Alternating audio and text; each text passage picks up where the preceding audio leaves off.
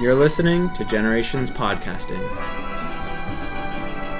I'm your host, Jeremy Neff, and if you've ever wondered how the KGB might blackmail state secrets out of an American, or what parties were like in the USSR, or what it's like to be a lesbian behind the Iron Curtain, then we have a treat for you. Harvey Friedman regales us with the story of a client from back in 1982. Stay tuned.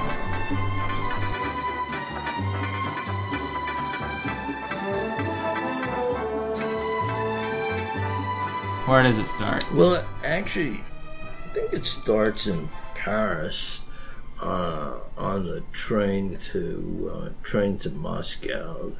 When was this? What year? This is about 1982 or so, when the Soviet Union was tough and strong. And this woman and her husband were boarded the train to go to Moscow. Сейчас прозвучат фанфары. Сигнал слушайте все. She's an American, her husband's American. And she went along, was going to Moscow to work in some very top secret SCI access kind of work at our embassy in Moscow. What was her name? Well, I can't tell you her name. Alright, well, let's give her a name. Can't tell you her name. Her name is Lydia. Good choice. All right. All right. Her name is Lydia, and they were on their way to Moscow on this train, and typical of the Soviet Union in those days, or that part of Eastern Europe, the train breaks down in a huge snowstorm, and they're stuck in this train for 3 days, she and her husband. Yikes. They have a compartment of their own, and by happenstance, about 3 cabins or compartments down is another couple. And this other couple, the woman is Russian, Soviet citizen, and the husband is a British businessman. So, but the two couples met, and they, out of boredom, got friendly. And believe it or not, this is incredible, but the British guy had a monopoly set. And so, when you have a monopoly set and you're stuck in the snow for 3 days on a train somewhere outside of Warsaw, you start playing Monopoly. A lot of it. Let's play Monopoly. Cash, fun, and ritzy property. I'll build a house and watch my fortune grow. And the two couples got very friendly on this train, as you would. Like a 3 days in a train compartment. yeah. Monopoly brings people together. Yeah. Honestly, yeah. I've never had that experience. Well, you weren't on a train stuck in the snow near Warsaw either. Right. You know, headed Yeah, for it's the a little Soviet bit more Union. magical. Right. So, and that's it. That's about it. So, she's doing her job at the American Embassy. She gets a call from the Russian lady who has an apartment in Moscow, and the Russian invites her over for tea. Typical, you know. And she goes over to visit her. And incredibly, the Russian makes a pass at her. As in lesbian? Got it. Oh, the L word. That kind of pass. The L All word, right. yeah. Yeah. And my client, it seems, had these proclivities before she started on this trip, even though she's married. We know that's a common kind of thing. So they had a love affair, let's put it that way. Unfortunately, the love affair was filmed by the KGB to a mirror that was on Natasha. Natasha was the Russian woman's name. Oh yeah, Her wall. Meaning to ask about that. Yeah. This mirror there, and the KGB was, I guess, was behind the mirror. You have to understand, of course, the Soviets were taking these videos to use for some purpose. And the purpose was the dreaded purpose we Americans always have, that homosexuality is going to be used for blackmail. And probably that's what they intended, because the Russians have the same thought. You know, it's good, Right. Good deal if someone's in the closet, which I don't even think they had that word then. Right, But because I don't everyone know. just was. Yeah, right. There was one huge closet, right? Yeah, we didn't even need to call it anything. Right. No door. No. So now they're kind of lovers. My client, of course, has to leave the American embassy to meet Natasha. And this is not easy, because you're not allowed to go out. And you don't go out shopping in the street there when you're in the Soviet Union. But somehow she got there. And she got invited to parties, my client did. Mm-hmm. And these parties were at what we know now called dachas. And they were fabulous parties. And in the Soviet Union, fabulous parties really didn't happen. Soviet Union and fabulous aren't really words that I Yeah, associate they with each other. don't go together. Yeah, right. you call it the Iron Curtain, not the Silk Curtain, Oh, or anything else like that. Yeah. Yeah. Who coined that, by the way? I have no idea. Do think you? it was- Winston Churchill. Winston Churchill. Yeah. That's what I Yeah, was gonna say. he coined that term. Yeah. So she went to these parties, and really nothing happened. There was no one hit on her for information, ever, and she never divulged any information, and that's the truth of it. But of course, when and at these parties, I should say, she never learned the names of anyone who was there, but she could describe them later by their characteristics. For instance, there was a woman there who always wore a large hat, so she called her the Hatter. And there was a man who wore a lot of jewelry, and he was the jeweler, because she wasn't told their names. Mm-hmm.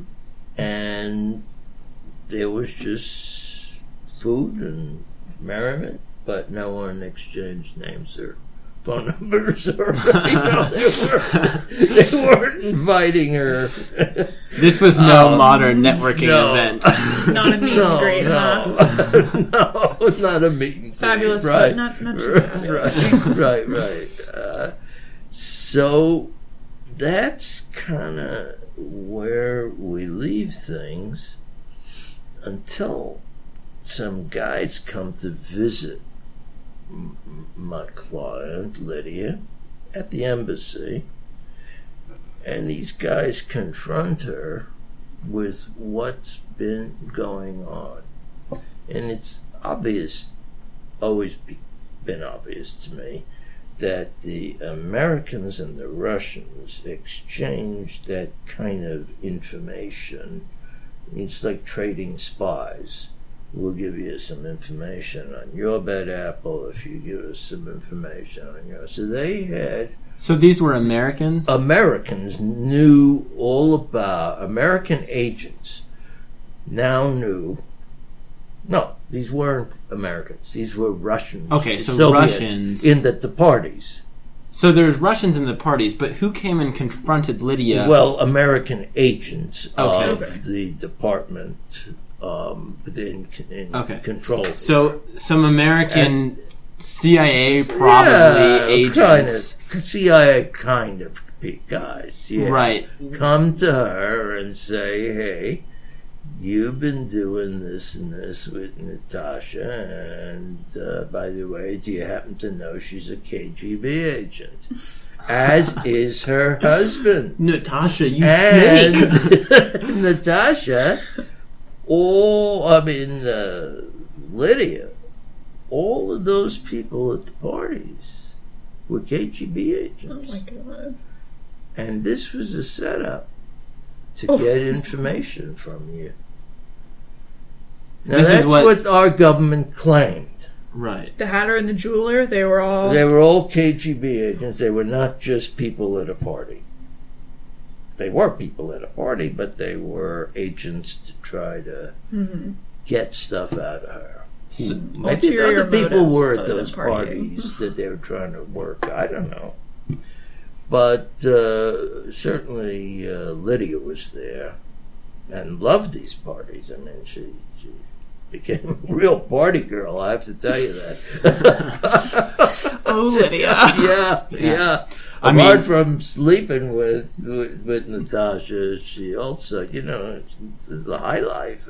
Right. Who doesn't love a party that's heavy on vodka and light Right. on information? Yeah. We're in Moscow, man. Right. And she's not supposed to be there, right? She's not supposed to be out of her little room. That's scandalous. At the embassy. Yeah, it was scandalous, actually. It was very scandalous, according to our government.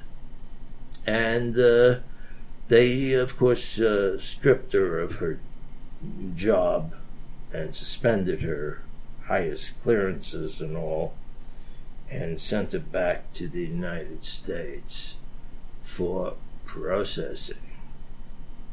And that could have resulted in jail time and horrible things happening to her. They wanted information on what she might have told Natasha about our secret endeavors going on in our embassy in the Soviet Union. And did she have She information? had tons of information. Okay. She had tons of information. Yeah. She happened to be in a position where she had access, and access in the sense that she needed the information to do her work. Not that she was going through files in a clandestine way or anything. She was Right. just meeting in a clandestine way. But, she's a poor schnook who didn't know what was happening to her. Right. At this point, they tell her, and this is very unusual in security clearance world in those days, they tell her she's entitled to be represented by counsel. And who should be the counsel? Me. She comes to me because I'm representing all his homosexuals throughout town, throughout the world. Representing them all, huh? Yeah. One big fabulous No party, one would huh? take the cases. No one would touch these cases. No one would take the cases of homosexuals who were in any way not even implicated, but had security clearance issues. And this was a very unusual case, probably the only one I ever had where a client who was homosexual had done something wrong. The truth is, the record is that there has not been a single reported case of a homosexual giving up classified information because of their homosexuality. That is, because they were blackmailed or because they, as the charge was, exercised poor judgment in being a homosexual. In those days, it was thought to be a choice, at least the government said it was, and therefore you inherently have poor judgment if you're a homosexual. You don't have to be. You can choose.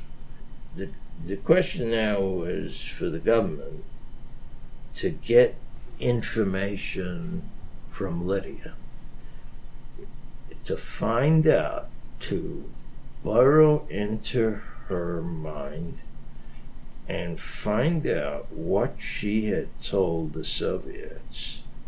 They were convinced she had given away our secrets, and there were secrets to be given. And in fact, by the way, Lydia, while she was involved in wrongdoing and going out to this and being involved in this whole thing in the Soviet Union, where she wasn't even allowed to have Soviet friends, gave away nothing. And the proof of the pudding ended up being in the multiple polygraph tests that they put her through. So the government in the end was satisfied that Lydia hadn't given away any information. And amazingly, for this high crime, you might say, she got as her penalty a 10-day suspension without pay. Nothing. Wow. Nothing, because she had me as her lawyer. And if you read some of the documents between, the letters between me and counsel for the government, you'll see why they would be nervous with someone like me, because I didn't take any shit. And I came across as ornery and, would tell the world about what's going on here, and you don't want this to be public knowledge. Usually it's the other way around, where the client doesn't want anyone to know she did this. In this case, I turned it around and blackmailed the government. And should we leave that in or edit that out? you can leave that in.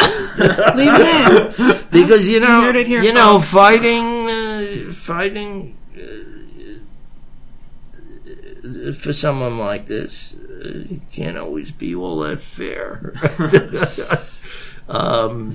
What happened afterwards? Well, the afterwards is There's kind of more. fun. Yeah, Oh! there's a couple. There are two other rounds here, and one is that she gets a big reduction in clearance. In fact, they strip her of her clearance, and that was okay. That was I think appropriate in this case. Yeah. That she shouldn't be privy to government secrets.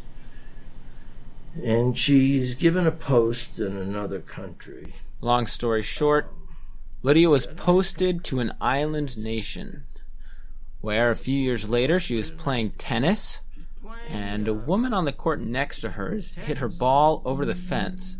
Lydia retrieved the ball, pushed it through the chain link fence to the woman, and what do you know? They became lovers. Now, Harvey did his best to try to get that woman a visa into the United States so she could live with Lydia. But at that time, homosexuals were not granted visas in order to live with their partners in the States. So that was all Harvey One thought more he would step. see of Lydia until... And that is 8 years later. 8 years. Suddenly, Natasha sends Lydia a letter. God. Here in the Natasha United comes right States, on back. that she would know where she is and all, huh? Right? Spooky. Sends her a letter, and this time Lydia wants to be very cooperative, and comes to me for the third time. You think I would get a huge fee out of this kind of thing, 3 times one client, you know? But I guess after the first time she was broke from the fee then. So there was no huge fee. And who could not represent someone like Just this? out of the kindness of your heart, though, Yeah. huh? Well, you know, this is the sweetest woman. Uh-huh. She was so sweet. And she was so innocent and stupid. So they wanted, now they figured something else is up here. That suddenly you get a letter. I mean, even though Lydia went to the government through me with the letter, it was a very innocent letter, just saying hello, but you don't get letters from the KGB 10 years later. No, you don't. At least I've never gotten Not one, the same so. KGB agent who once was your lover and took you to parties in Soviet Moscow. This doesn't happen. And truthfully, they had to be up to something. But what? We never found out. So poor Lydia went through a 3rd round of polygraphs. When they polygraphed her, they did so at a safe house. Why? Don't ask me why. I don't know. And I drove Lydia in my little Volkswagen that I had at the time. And in back of us was a big black car, and in front of us was a big black car. And they were riding real close to both my ends of my car. And they were weaving in and out of roads. I have no idea where we were. But we ended up at some rural house. I think it was somewhere near Baltimore. And they stopped there. We got out. And that was where they were going to do the polygraphing, the first round. And while the lawyer and anyone else is not allowed into the polygraph room while it's happening, you go in just before, like the gas chamber to say goodbye to your client, you know. But then you leave. Okay. Then you leave. They don't have lawyers hanging around while they're asking questions. So I left, and the guys outside, a team of agents, are having a barbecue.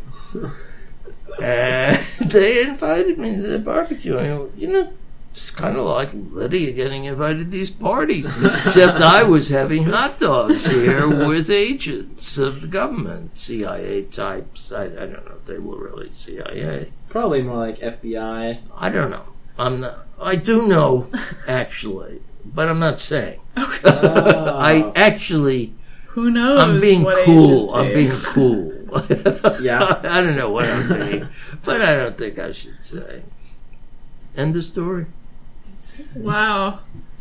True story. Did you at least save her some food for the barbecue? I